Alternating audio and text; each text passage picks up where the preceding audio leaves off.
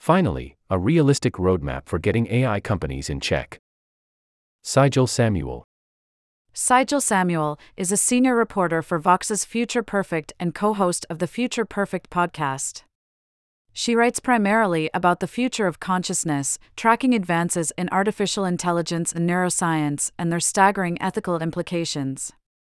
Before joining Vox, Sijal was the religion editor at The Atlantic.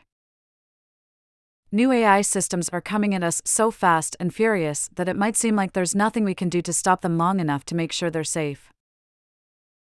But that's not true. There are concrete things regulators can do right now to prevent tech companies from releasing risky systems. In a new report, the AI Now Institute, a research center studying the social implications of artificial intelligence, offers a roadmap that specifies exactly which steps policymakers can take. It's refreshingly pragmatic and actionable, thanks to the government experience of authors Amba Kak and Sarah Myers West. Both former advisors to Federal Trade Commission Chair Lina Khan, they focus on what regulators can realistically do today.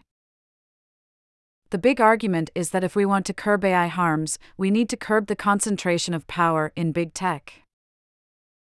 To build state-of-the-art AI systems, you need resources, a gargantuan trove of data, a huge amount of computing power, and only a few companies currently have those resources. These companies amass millions that they use to lobby government. They also become too big to fail, with even governments growing dependent on them for services.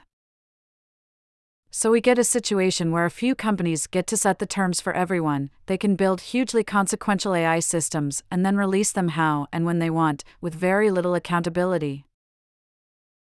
A handful of private actors have accrued power and resources that rival nation-states while developing and evangelizing artificial intelligence as critical social infrastructure, the report notes.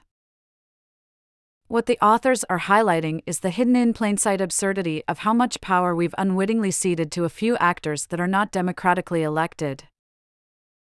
When you think about the risks of systems like ChatGPT and GPT-4 powered Bing, like the risk of spreading disinformation that can fracture democratic society, it's wild that companies like OpenAI and Microsoft have been able to release these systems at their own discretion.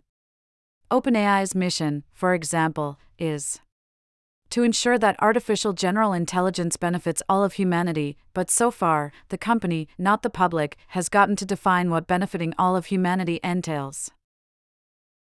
The report says it's past time to claw back power from the companies, and it recommends some strategies for doing just that. Let's break them down. Concrete strategies for gaining control of AI.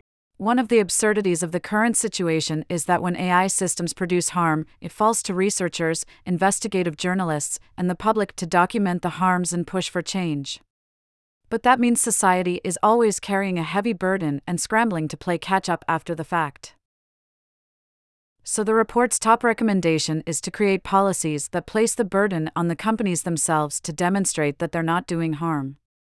Just as a drug maker has to prove to the FDA that a new medication is safe enough to go to market, tech companies should have to prove that their AI systems are safe before they're released.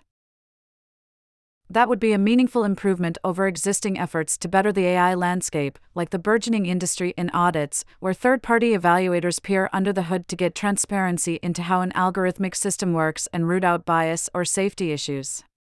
It's a good step, but the report says it shouldn't be the primary policy response, because it tricks us into thinking of bias as a purely technical problem with a purely technical solution. But bias is also about how AI is used in the real world. Take facial recognition.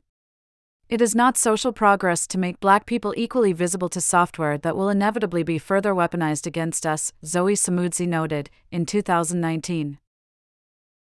Here, again, the report reminds us of something that should be obvious, but so often gets overlooked. Instead of taking an AI tool as a given and asking how we can make it fairer, we should start with the question, should this AI tool even exist? In some cases, the answer will be no, and then the right response is not an audit, but a moratorium or a ban.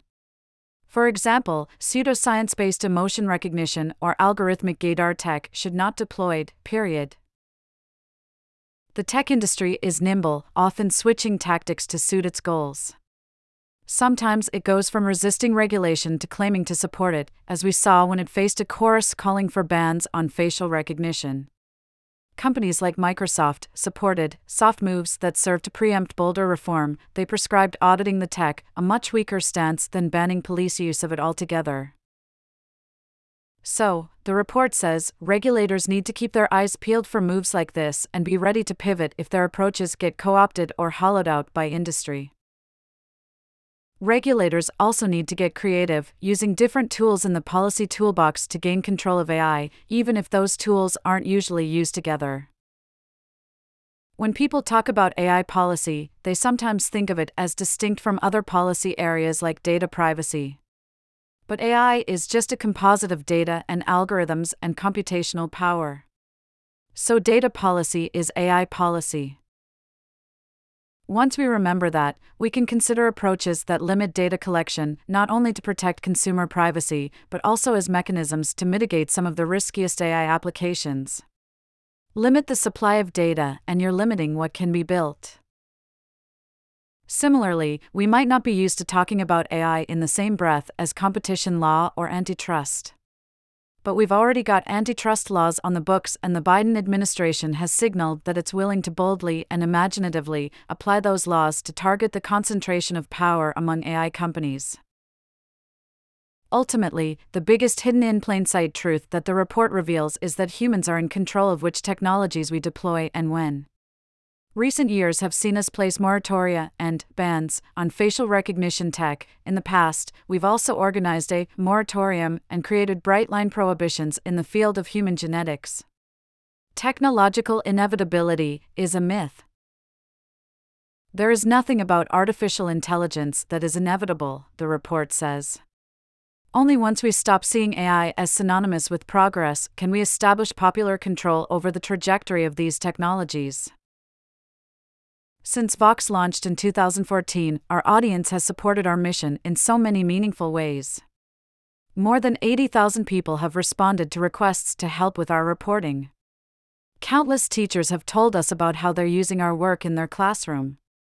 And in the 3 years since we launched the Vox Contributions program, tens of thousands of people have chipped in to help keep our unique work free. We're committed to keeping our work free for all who need it, because we believe that high-quality explanatory journalism is a public good. We can't rely on ads alone to do that. Will you help us keep Vox free for the next 9 years by making a gift today?